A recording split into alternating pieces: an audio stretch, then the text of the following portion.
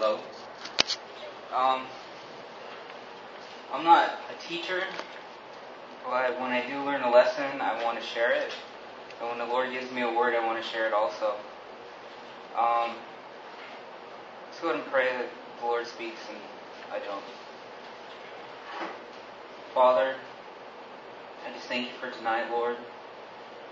I thank you for you, Lord.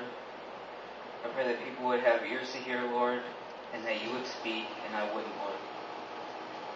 I thank you, Lord, and I love you, Lord. It's in Jesus' name I pray. Amen. I'm going to be reading from Romans 8:32. Last night I was at Josh's house helping him fix his computer. And I think sometimes he thinks I'm blessing him, but I get blessed because I get a little bit of extra one-on-one time. And we were just talking about a bunch of stuff, and a message. One of the things he said in the message came up, and he was sharing that his brother Christian would point to a scripture and pray, believing what it says in that scripture. And so he was just giving me those, and he just picked one at random and read it out loud. And it was Romans 8:32. Since he did not spare even his own son, but gave him up for us, wouldn't he also give us everything else? And that just stirred my heart. Because he already gave us the greatest gift he could ever give us. He already gave up the greatest thing he could give up. So what is everything else that we ask for? Everything is so lesser, then why are we not hesitating to ask? And I mean, even for me, I think about it sometimes, and I don't ask because I really don't know. But there are also things that we ask for that we get a no, which is not fun to get a no when we really want something. We get a yes, which is great, but then we also get a wait which I think is worse than no, because he just says wait, and he doesn't say how long, he just says wait. And I'm not talking about when it says he wants to give you everything else. He's not talking about sweet, I get that Ferrari, or I'm going to get $1 million. He's talking about those for real prayers. Those prayers of, man, Lord, will my father please come to know you? Will my grandpa please come to know you? Will my brother please come to know you? Will you please heal my mother? All of those things. All those things we pray for every day, and we get weight. And I just wanted to encourage you to keep praying. And when you get that weight, you just keep praying and you be faithful that the Lord is going to come through. And just a quick word about prayer. Man, he says in 1 Peter 5:7, it says, cast your cares upon the Lord, for he cares for you. He really wants you to cast them. He wants you to throw them up to him. And I mean, you might say to yourself, well, I casted them to him, but I still have that burden on my heart. And I think that's because sometimes we put our prayer up and we hold on to it. We're not giving it to him. We're holding on to it. And I just really, when you really feel burdened about something, when you feel like you've prayed, but it's still on your heart, you need to give it again. And you need to give it again and again as you go out through your day. As soon as you feel burdened again, you just stop and you pray again. And it says in Philippians 4:6 and 7. Don't worry about anything, instead pray about everything. Tell God what you need and thank him for all he's done. Then you will experience God's peace, which exceeds anything we can understand. His peace will guard your heart and your mind as you live in Christ Jesus. And I mean, if you're really giving them your burden, then you should have peace. And if you don't have peace, you give it again until you have that peace. So I want to follow Christian's example, and I want to turn to Romans 8:32, and I want to pray. I want to pray with you. I want you to open your Bibles, and I want you to point to it. I want you to think about that biggest burden on your heart, that person you've been praying for, that seems like you've been praying forever. And I just want you to know that you need to keep praying and you keep staying faithful. And the Lord will come through, because He's already given you the biggest gift you could ever get. Everything else, man, He's just going to hand it over. So I'm going to pray. I'm going to pray my biggest burden on my heart, and I want you to really think about your biggest burden, and then we're just going to lift it up together. Father, I just thank you for you. I thank you for what you've already given up for me, Lord. I thank you that I can even ask for anything, Lord. And Father, I just want to lift up my grandpa to you, Lord, Father. As he lays in that hospital bed, I pray that his mind would be clear. I pray that he would hear your call, Lord. I pray that he would know that you are worthy, that he is worthy. And all he needs to do is turn to you and accept you and love you. Please, Father, I do not want my grandpa to burn. Please let him turn to you. And Father, I lift up the prayers of these people here, Lord. Man, Lord, there's just so many things in their heart, Lord. There's the people, the things that need to be answered, Lord. I pray that you would hear their prayers now, Lord. I pray that you would answer their prayers now, Lord. And if it's wait, Lord, I pray that you would give them the patience to wait. Father, I just love you so much, Lord. I love you, King. I thank you, Lord, and I love you, Lord. And it's in Jesus' name I pray. Amen.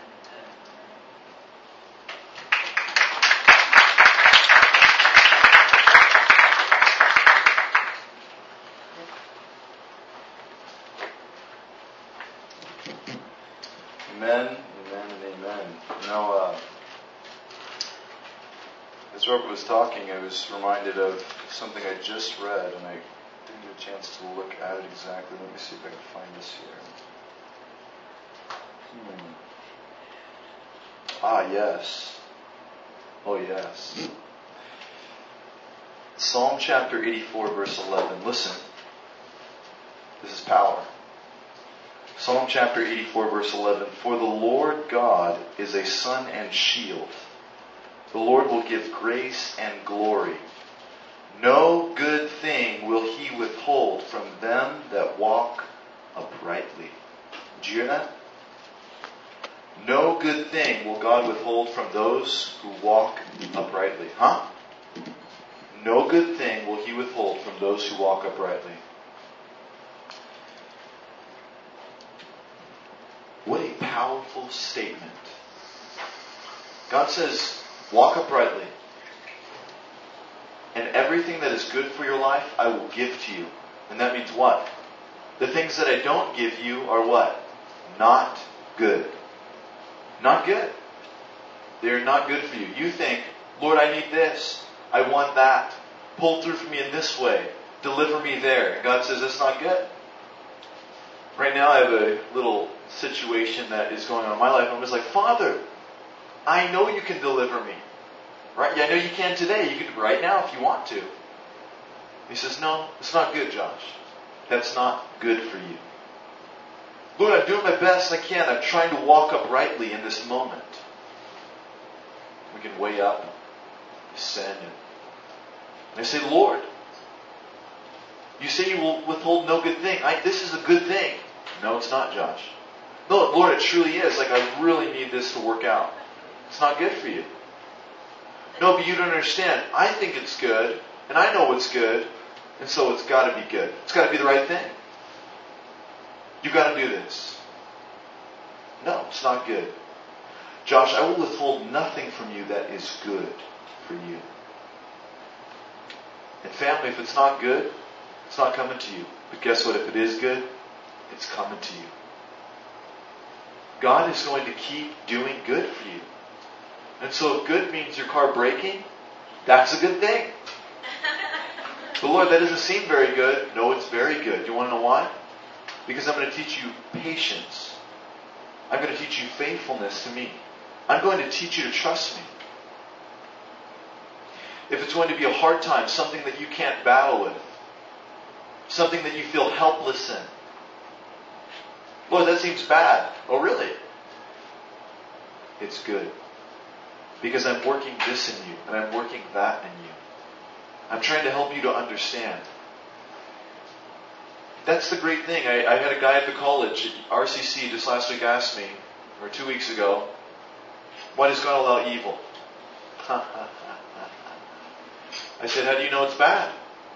How do you know that thing happening to you is a bad thing? Well, it is. This happened, so it's got to be bad. Really? So I gave him a couple illustrations, which I think I already gave maybe, but I'll give it again. If a man's walking down the street, breaks his leg, is that a bad thing or a good thing? Everybody says bad. How do you know? Because right after he broke his leg, a guy came up to help him up. And that guy is the owner of Sony. Helps him up, helps him get to his car, exchanges phone numbers, and gives the guy a job right next to him there in his company. So was it a good thing or a bad thing he broke his leg? Good, because he got a job with Sony. Then when he's working there at Sony, he ticks off the owner. The owner gets ticked off and he says, "You're fired, you're out of here." Is that a good thing or a bad thing? It's bad. Seemingly. So little does he know, as he walked outside, there right in front of him was the girl of his dreams. He says, "Man, I just got fired. You want to get something to eat?" "Yeah." They end up married. Is it a good thing or a bad thing?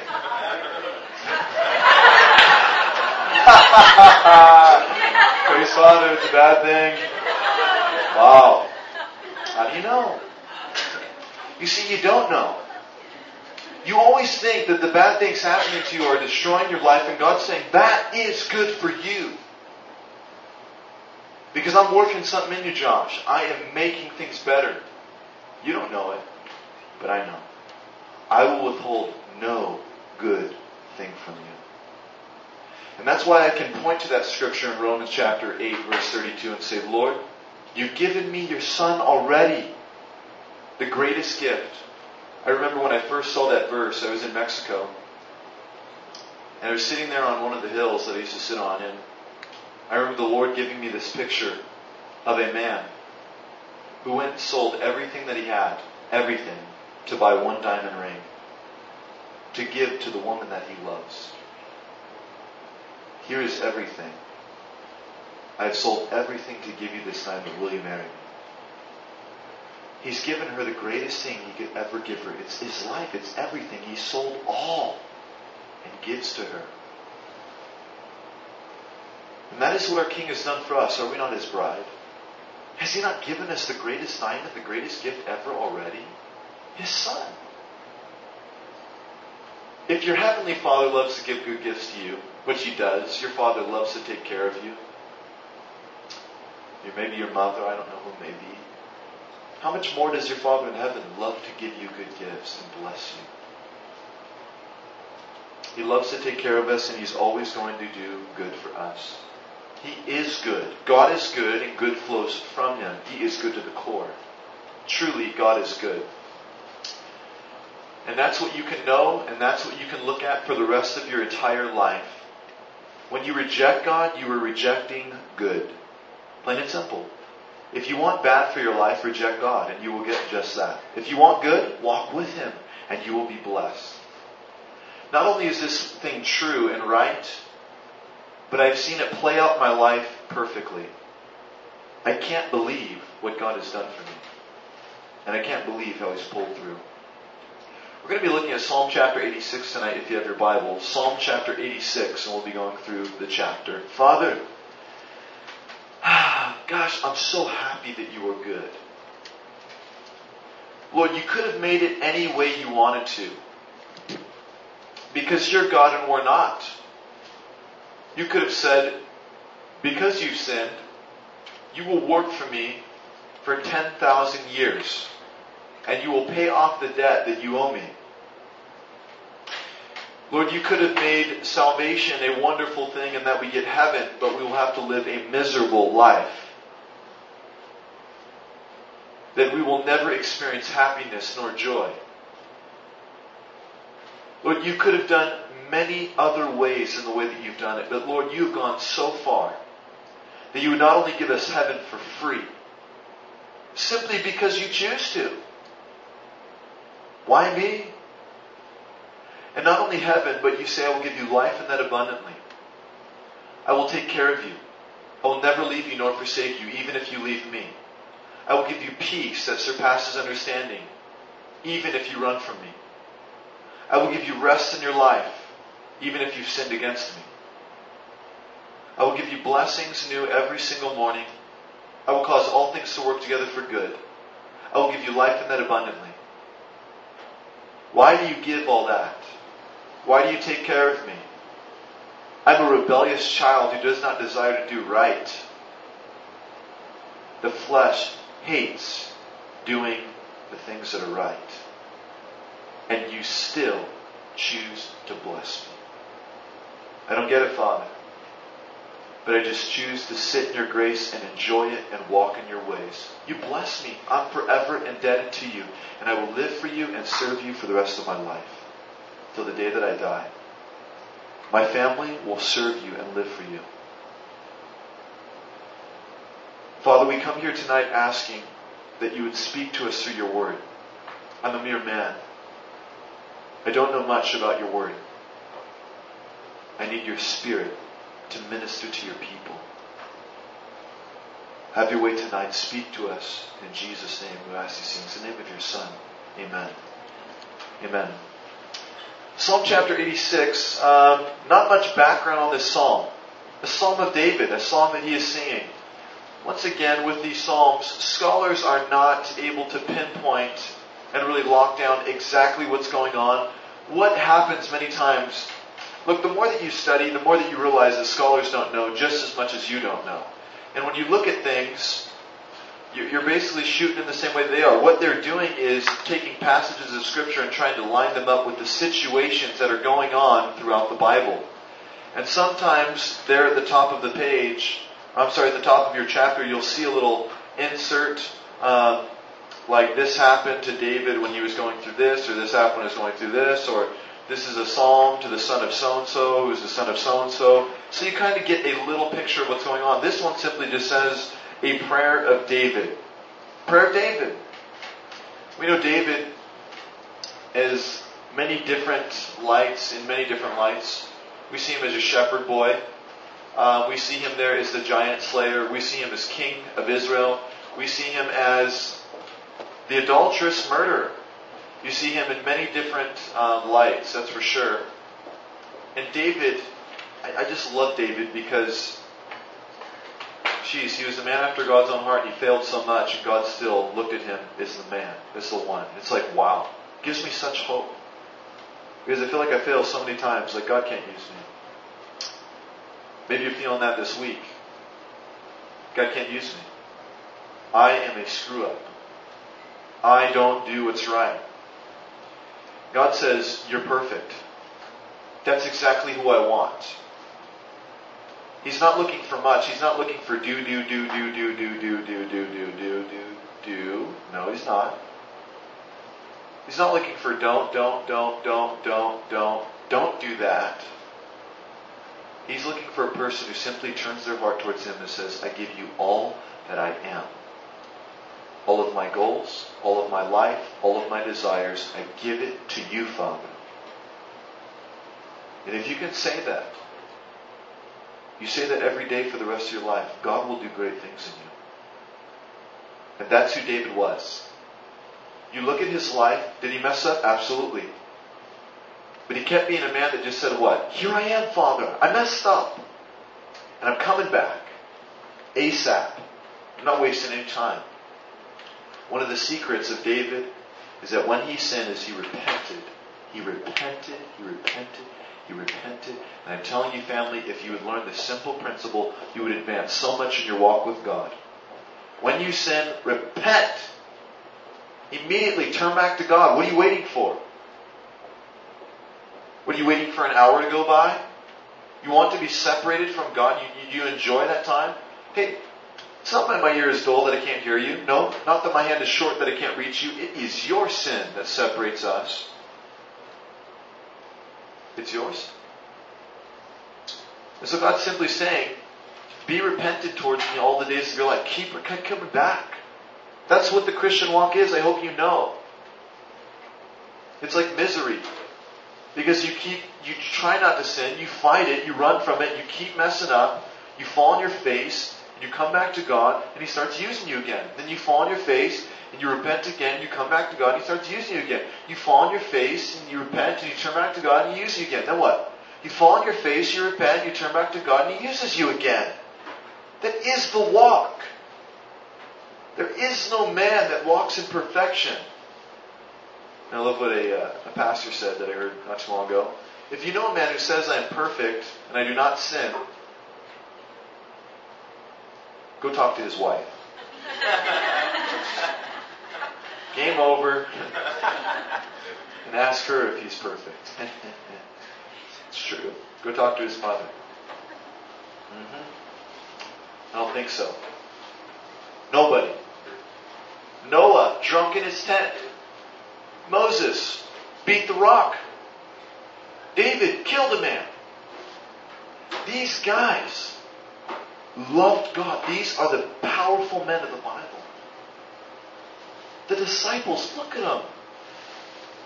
The one that Christ established His church through, Peter, who basically gave the Lord the birdie 3 times in a row and says, I don't know you. Can you imagine? Can you imagine your best friend, or just any one of your friends that you walked with for 3 years, just hung out with, okay? Not Jesus, but just any one of your friends. And they turned around and looked at you right in the eye. I mean, you came to another person and just said, don't even know him. Nope. Never hung out with him. Don't even know him. Don't know him. You don't know this guy. No, Are you sure you're not lying right now? Absolutely not. I would never lie. I don't know him. And to go as far to do that towards our King, towards Jesus Christ. Sheesh. And God says, that is the one that I will establish the church through.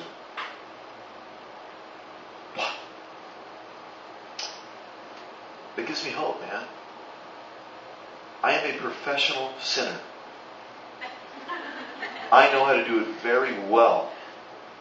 I know how to run from God. As much as I'm supposed to be Mr. teacher guy up here and Mr. Minister, I'm telling you the truth. When I say that sin haunts me every day, and maybe even worse than many of you in here.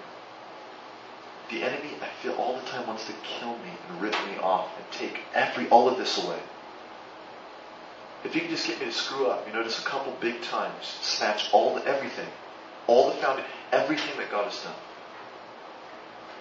Take a shotgun to me and just blow me away. Aha, I got you. God is great at using a bunch of people who mess up and turning them for good. That's what He does. So if you're a screw up, raise your hand. God wants to use you. You. I'm a bigger screw up than all you. Then you're perfect. You're like Paul. You got it. He wants to use you greater than anyone. God wants to use you. He's just waiting for a person to say what? Father, here I am. Here am I. Gosh, I love Moses. Moses, I'm going to give you the words to speak. Lord, I can't speak. Moses, I will give you the words. Lord, I can't speak. I can't do it. I can't do this. Okay. I can see Father like, okay, one more time. Moses, I'm speaking to you now. This is God. I hope that you hear what I'm saying. I created your mouth. I created the human body, and I'm going to help you and give you words to speak. I can't speak, Lord. Those are the heroes. Those are the giants. Those are the ones that part Red Seas right there. If you're weak, if you can't do it without the Lord, you are perfect. God wants to do great things in this family. Great things. He's just looking for a man and for a woman that would simply bow the knee and say, God, I got nothing. That's who David is.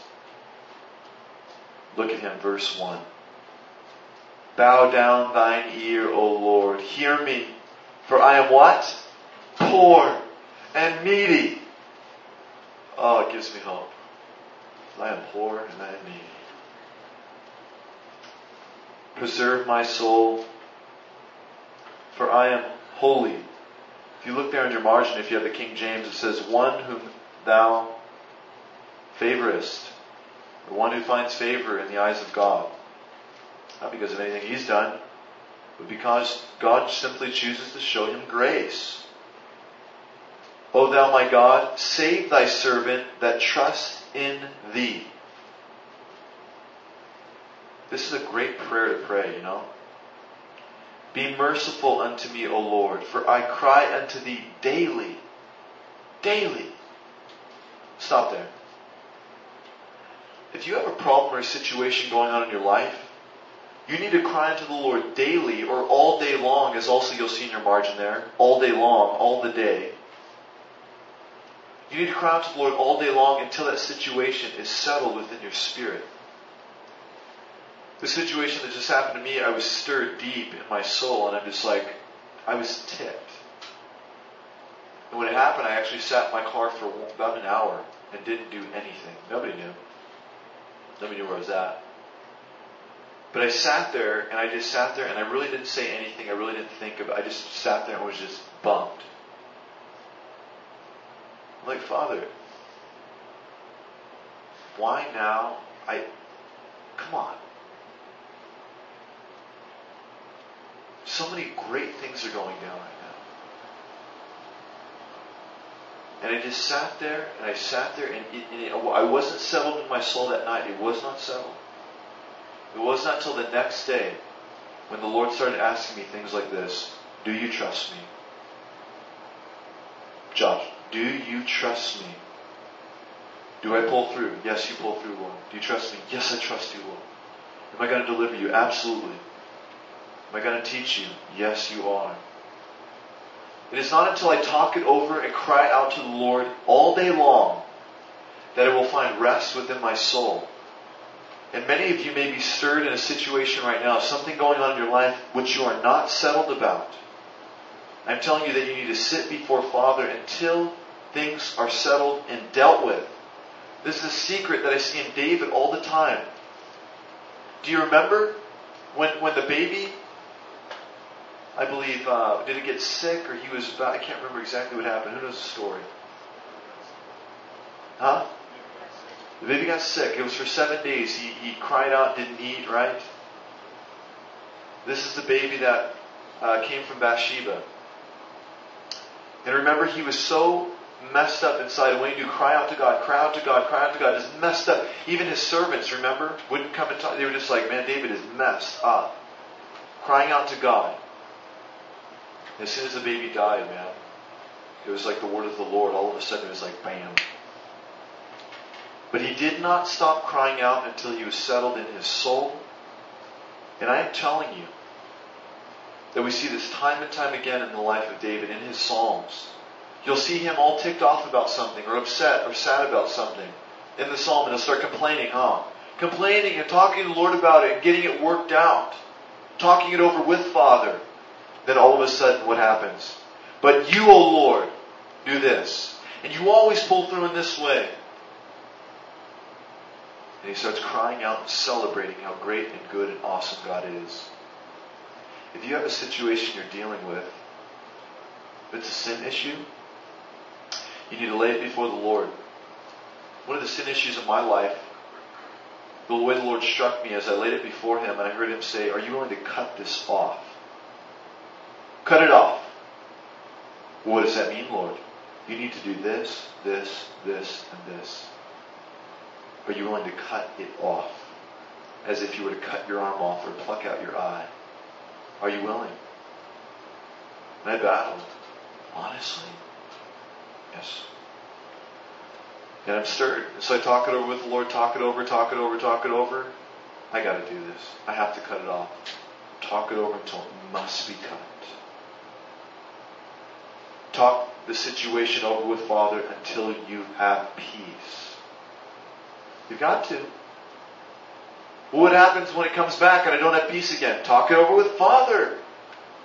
Look, we do not live by the law. Do you know that? There are not over 600 laws for you to abide by so that you know what to do for every situation.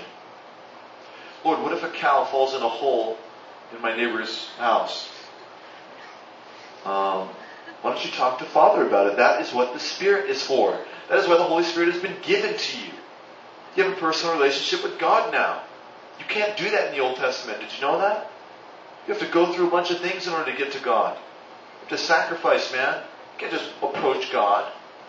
And more than that, there are a bunch of rules and regulations set up for almost every single situation. But God has given us His Spirit. And God desires for you to commune with Him and talk to Him. Maybe all day long. Verse 4, "Rejoice the soul of thy servant. For unto thee, O Lord, do I lift up my soul." Oh man. I'm sorry, I gotta stop. Isn't it a great picture? I love the King James. "Unto thee, Lord, do I lift up my soul." I see a man like grabbing his soul, ripping it out of his body, if you can do that. Grabbing soul and lifting it up to Father. My soul, who is that? All that I am. It is my personality. It is me. Like I am not a bunch of bones and muscle and, a lot of muscle. And, just kidding.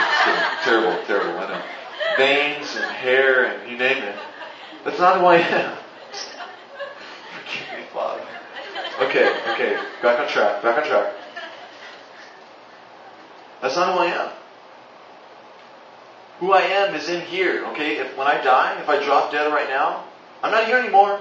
I'm gone. Just a body laying there. It is my soul. It is me saying, I lift up who I am unto you. My soul I lift up unto thee. I lift myself, all that I am, to thee. Gosh.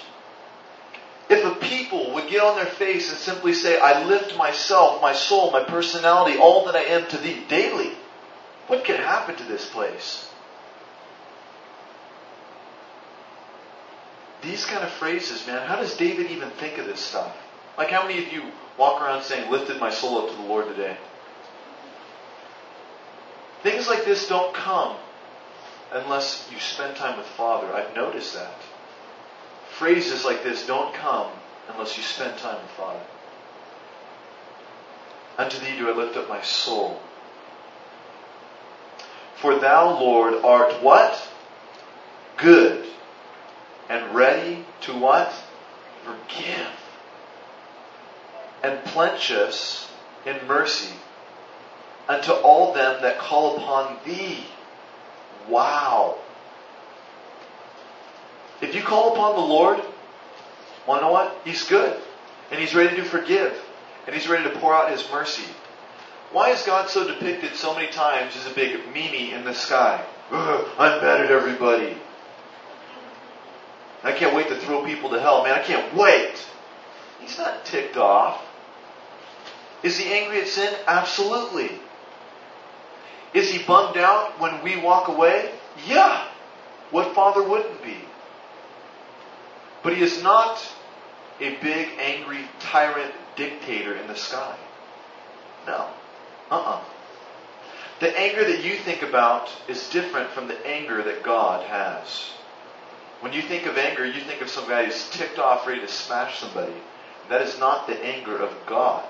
It is very righteous and just and perfect. I told the story many times, but I remember a pastor named John Corson. He was explaining to us righteous anger. And it was when he was standing there out at an outdoor mall somewhere, and somebody came up and took a picture under his daughter's dress. What did he do? The guy went running and he chased him down, grabbed him by the throat, threw him up against the wall. You ever do that again, I'll kill you. He took the camera and broke it there, and that was it. And everybody says, yea and amen. Because that's right. That is righteous anger. Jesus went in the temple and said what? You guys are, it's like if somebody was in the church wheeling and dealing and snatching people's money. Like, dude, I'm about to throw you out. Like, literally, I'm going to throw you out. You know, I got into a little discussion this last Sunday. I was there at church. I was standing there. And this guy walks up and starts asking me questions. Classic. He's sitting there and he starts asking me. He basically, he was trying to trap me. He's like, oh, so you teach here? I'm like, yeah, I'm a teacher. Oh, well, so what do you think about this scripture? Okay, here we go. So I answer his question. And he starts asking me another question, and I answer that one. And then I just said, what do you want, dude? Like, what are you getting at? He's like 45, 46, I don't know. I'm like, what are you getting at, man? And he wouldn't answer. He just kept trying to answer questions, and we kind of got into it a little bit. And what he had been doing is going from one person to the next, trying to indoctrinate and trying to hand out CDs and trying to do certain stuff. And it's like, oh, I know who you are. You are a wolf in sheep's clothing. You're coming in, you came in with a agenda. You did not come here to fellowship and to serve. No. You did not come here to take in. You came here to indoctrinate. You came in here to do something to stir up division.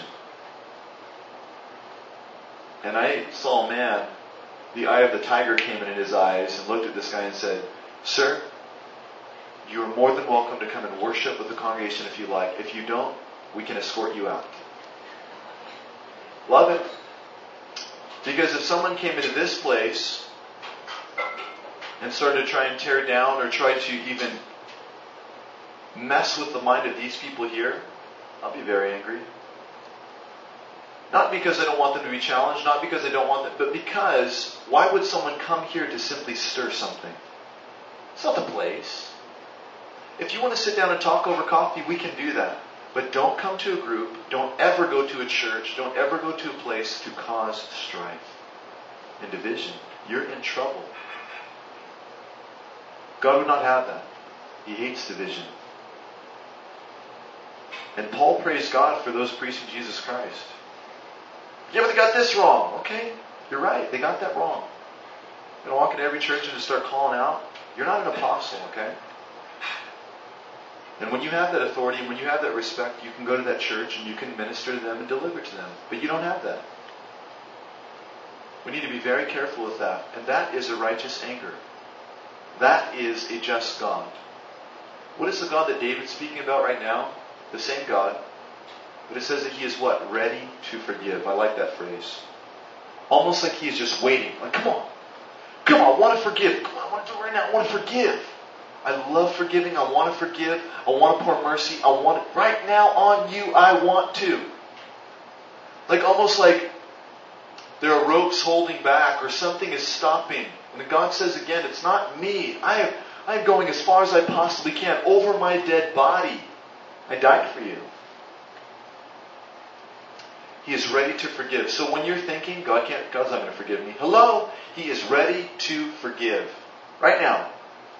No, Josh, but I just sinned like 1 second ago. Ready to forgive.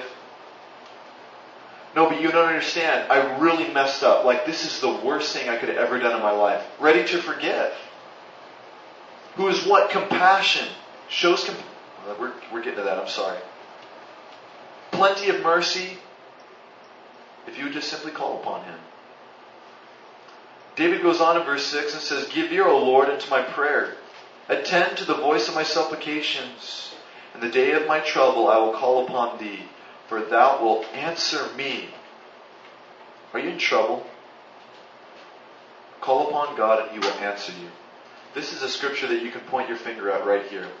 When you pray, you can go like this. Father, you say, actually David says right here in verse 7, in the day of my trouble I'll call upon Thee and You will answer me. And so Father, I come to You asking with my trouble, and I believe that You will answer. And I'm telling you, I remember a man taught me once, he said, go to the Lord with expectation. Go to the Lord with a pen and pencil ready to receive what He might tell you, expecting Him to speak. Many times we go before the Lord and just lay ourselves there, and then our mind starts wandering, and we're just like, oh, I don't even know what I'm thinking about right now. How about you say, Father, I'm ready. Here's my trouble. Here's what's going on in my life. And I'm coming with pen and paper, and I'm going to sit and wait until You speak to me. It's like Habakkuk. Habakkuk. You'll see there in the first chapter, he goes up into a tower. And he waits upon the Lord. I'm telling you, if you'd simply wait upon the Lord, lay your trouble at His feet, He will answer you. Verse 8, among the gods there is none like Thee, none. O Lord, neither are there any works like unto Thy works. It's true.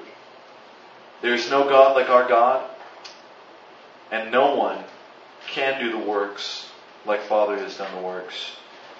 Verse 9, all nations whom Thou hast made shall come and worship before Thee. Did you see that?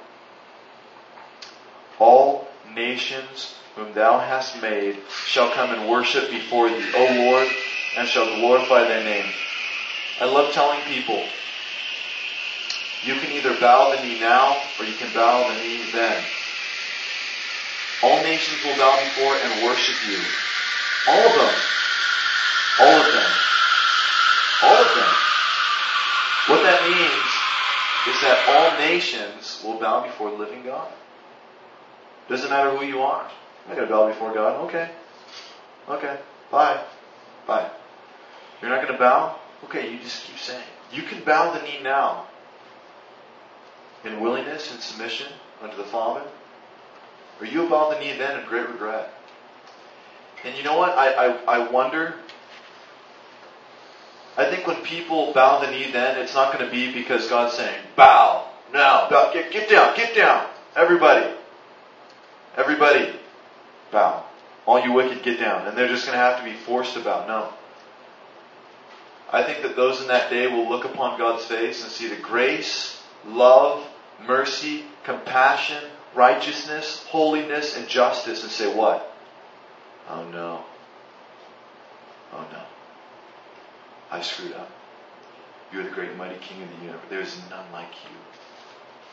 Bowing unto the Lord. Stay with me, family. It's just coffee. Listen.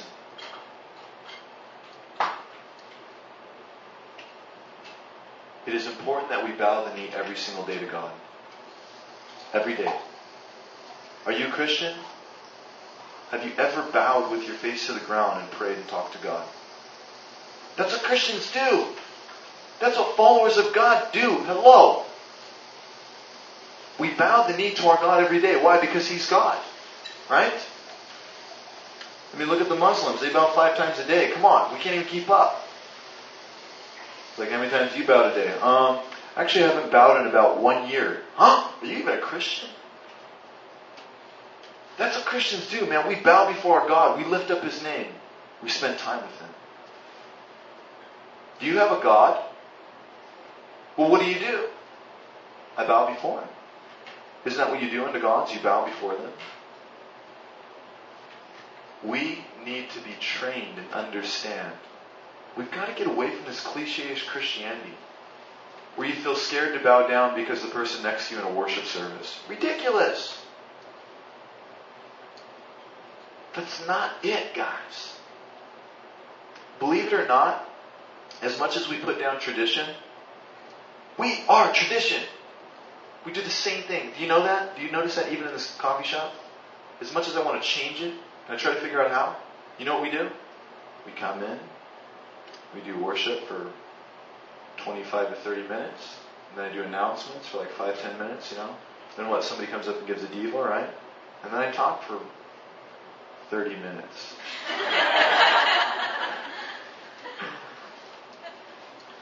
And then we go home, huh? Then we talk, we fellowship back here. Routine. Tradition.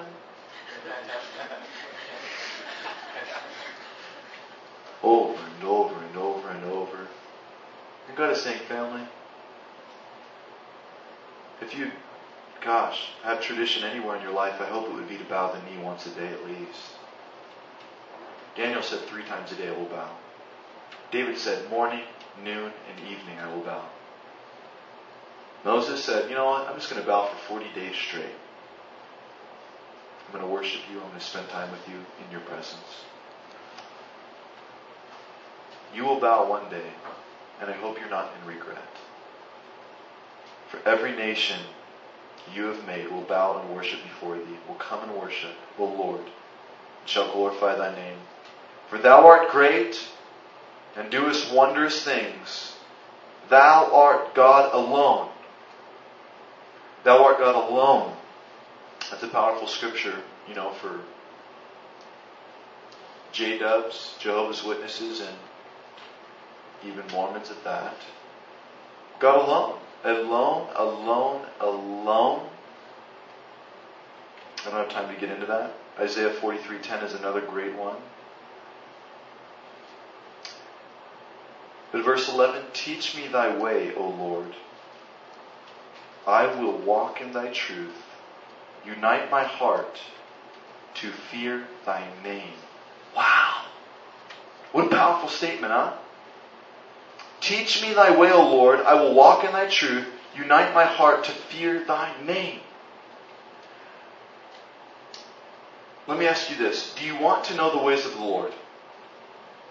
Don't raise your hand. Just answer. Do you want to know the ways of the Lord? If you do, I will teach you. But there comes the next part. You see that? Because I will walk in thy truth. Look, if you're not going to walk in God's truth, then don't learn His ways. You're wasting your time. Why know what to do but never do it? It's like if a house gets on fire, and you're a firefighter, and you've been taught how to put out that fire. You say, no, don't want to do that. Well, why not?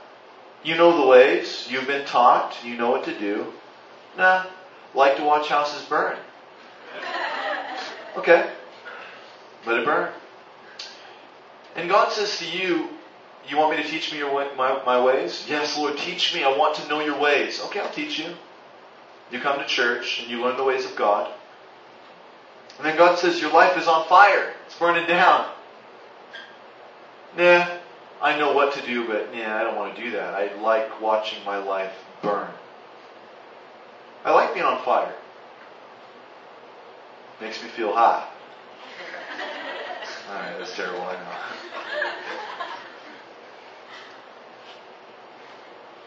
We don't get it though,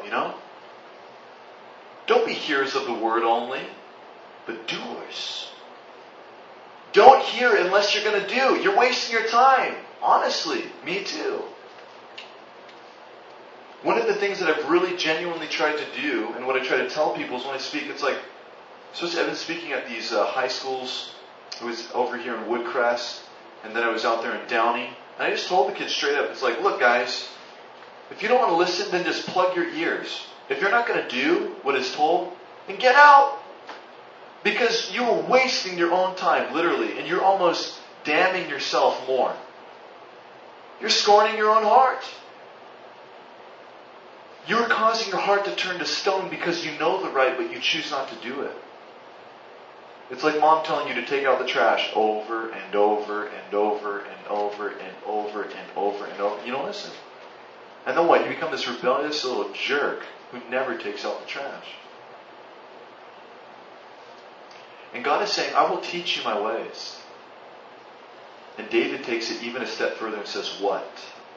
I will walk in thy truth. And he even goes farther. I love the picture. Unite my heart to fear thy name. How Father, unite our hearts to fear your name. What a powerful phrase. Teach me. You know the truth? God has taught you plenty. You don't need any more instruction. Gosh, you get 45 minutes, maybe an hour, maybe 2 or 3 hours of instruction. Some of you listen to sermons all the time. You get plenty of instruction. You need to start doing, man. No more listening for you 1 year until you start applying all that you have learned. Gosh. Only if I could have applied every single message I've ever listened to in my life, where would it be? Maybe you need to stop listening and start doing. Maybe you need to start tonight. You don't listen to another message until you can do the one that you've heard. Starting tonight. Verse 12, I will praise thee, O Lord my God. With all my heart I will glorify thy name forever. Lord, that is us. Father, we will do the best we can to glorify thy name forevermore. Verse 13, for great is thy mercy toward me. It's true. And thou hast delivered my soul from the lowest hell. Isn't that great? Or grave. You know what the greatest miracle is, which we grow stale of all the time, is salvation. The fact that you have been delivered from hell is power that you can't even imagine. You can't buy that, you know that? You know that there are Muslims walking around scared to death because they're going to hell? Even though they pray 5 times a day, even though they go to mosque, even though they only eat with their right hand, even though they keep the dog outside, even though all these works they still don't even know, and they walk in fear of Allah every single day. And we Christians do what? Yeah, I'm going to heaven, I'm a Christian. Whoop-de-doo. Who gives a rip? I'm going to sin, man. Church is cool, but, I don't really need to get involved or anything.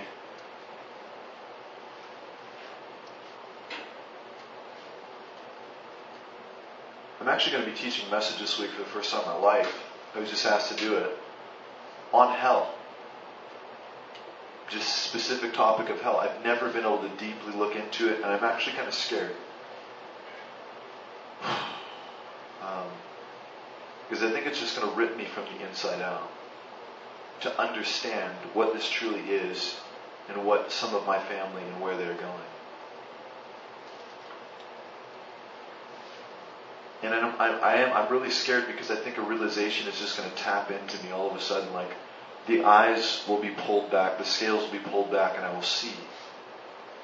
Maybe what some of the old timers saw, these men that cry day and night, that people would come to know Christ because they don't want him to go to hell. You were going there, and you deserve to be there. And if I was God, I'd snatch salvation away from everybody because you're not faithful. You don't truly love God. There's none righteous, no, not one. It's none who desires good. It's a sad thing. But David recognizes it.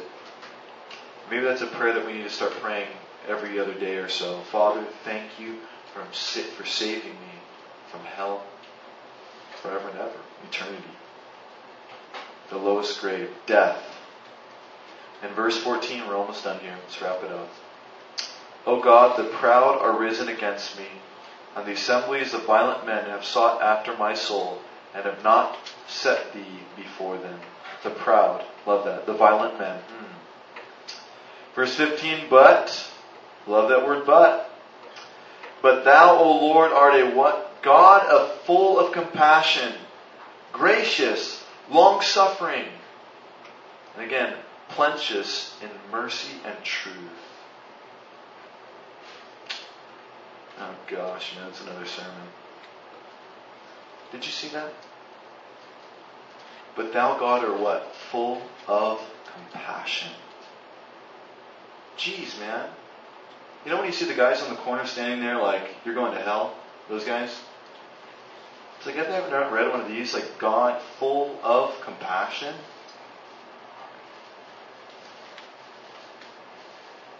The image of God is what? I see a man in the garden, made in the image of God, and I see a woman in the garden, made in the image of God. You see them put together, it's almost like you get an image of God. He is what? He is the lion. but He is the Lamb. He is, yes, the King, the valiant one. But He also plays with the kids and takes care of the poor. He is very strong, mighty, and powerful. But He's very loving, compassionate. He has the heart of the father and the mother in Him. He is that. Full of compassion. Many of you need to read this verse when you sin. But Thou art Lord, our God, full of compassion, graciousness, and long-suffering. Wow. Mercy and truth. I love that. They go hand in hand. Verse 16. O turn unto me and have mercy upon me. Give Thy strength unto Thy servant, and save the son of Thy handmaid. Show me a token for good, that they which hate me may see it and be ashamed, because Thou, Lord, hast holpen me and comforted me. Amen. Show me a token for good. Show me a token for good, that those may look at me and recognize what You have done in me, Father. There's no greater desire in my heart than to see the Father lifted up and glorified in Riverside, California, in this coffee shop and everywhere that I go. Listen. That our lives would reflect, would be almost a token of good. So that what? And people would see it and be jealous, be distracted, be blown away, and be blessed. Because they look at our lives. Is that true for you? People can just simply look at the lifestyle, and I'm telling you, even within the church, that's the most important thing, I think. Because the church, man, it's just a bunch of same old. I love looking in the church and seeing diversity and seeing men. Like I could see like 5 men who were absolutely powerful and sold out for Christ. Each one of them have separate gifts. One guy like almost looks at everything half empty because he's just brutally honest. He's like a prophet, man. He just tells it how it is. The next guy is like, he's just so merciful and compassionate towards people. A shepherd who just loves on. Another guy, man, is just full of truth, man. He just can discern the Word of God so well and distinct. Another guy, he just loves to give to people, and he just gives wholeheartedly. Another guy just walks up and encourages everybody he knows. Each one completely different, but are all very powerful men or women. Very powerful women. You know the difference. Just look at your church. There are those who are very different and set apart and almost on another level with God. And the rest are just all the same. David says, God, give me a token of good, that they may look at me and see something else. And I'd like to pray for that tonight. That gosh, tonight would be the night that you, whatever it needs to be for you, I know what it is for me. But you'd simply come back just like David and say, man, this is all I got, Father. I'm ready to be transformed completely. You know, Christians need to pray that a lot. I do. I do not want to be the same person today. New day tomorrow. We're going from glory to greater glory, family. Gosh.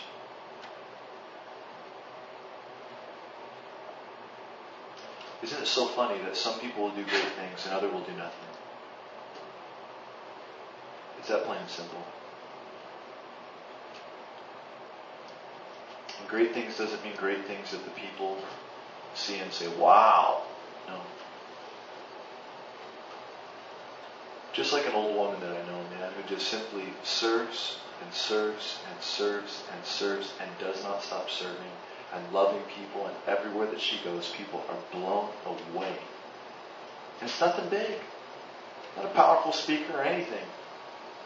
Just a lover of God. You know what I'm talking about, family? That's what God's calling us to. Let me pray over you guys. Oh, Father, jeez. Lord, we are a people. I believe, Lord, with all my heart that this group here, I think, Lord, I don't think that they're satisfied with where they're at and they desire to go big. Man, they desire to be different.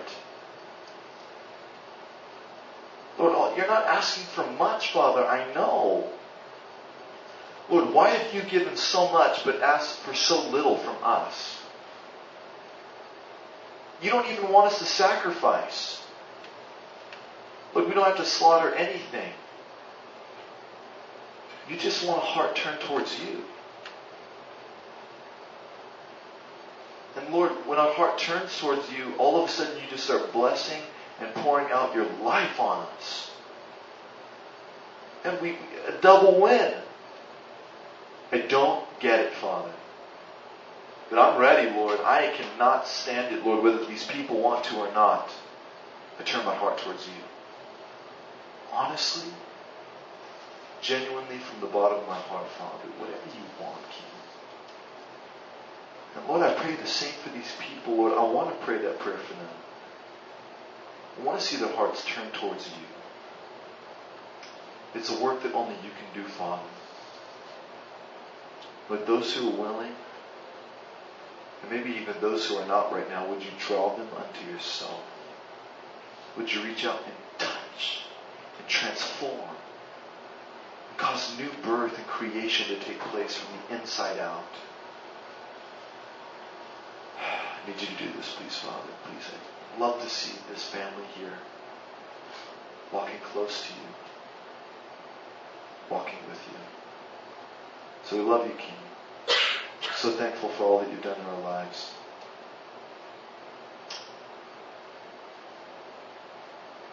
When we are faithless, when we don't believe anything you have to say, you remain faithful. And we are forever thankful. One with the King, be lifted up, be glorified in our lives as we leave this place in Jesus' name. Amen? Amen, amen. Love you guys. I want the best. I want the best. I don't want half best. That's lame, man. It's lame. You want half best? Go buy a Porsche or something. That's pretty cool. You want the best? Seek after Christ. Seek after Jesus and walk with Him all the days of your life. You will have the best.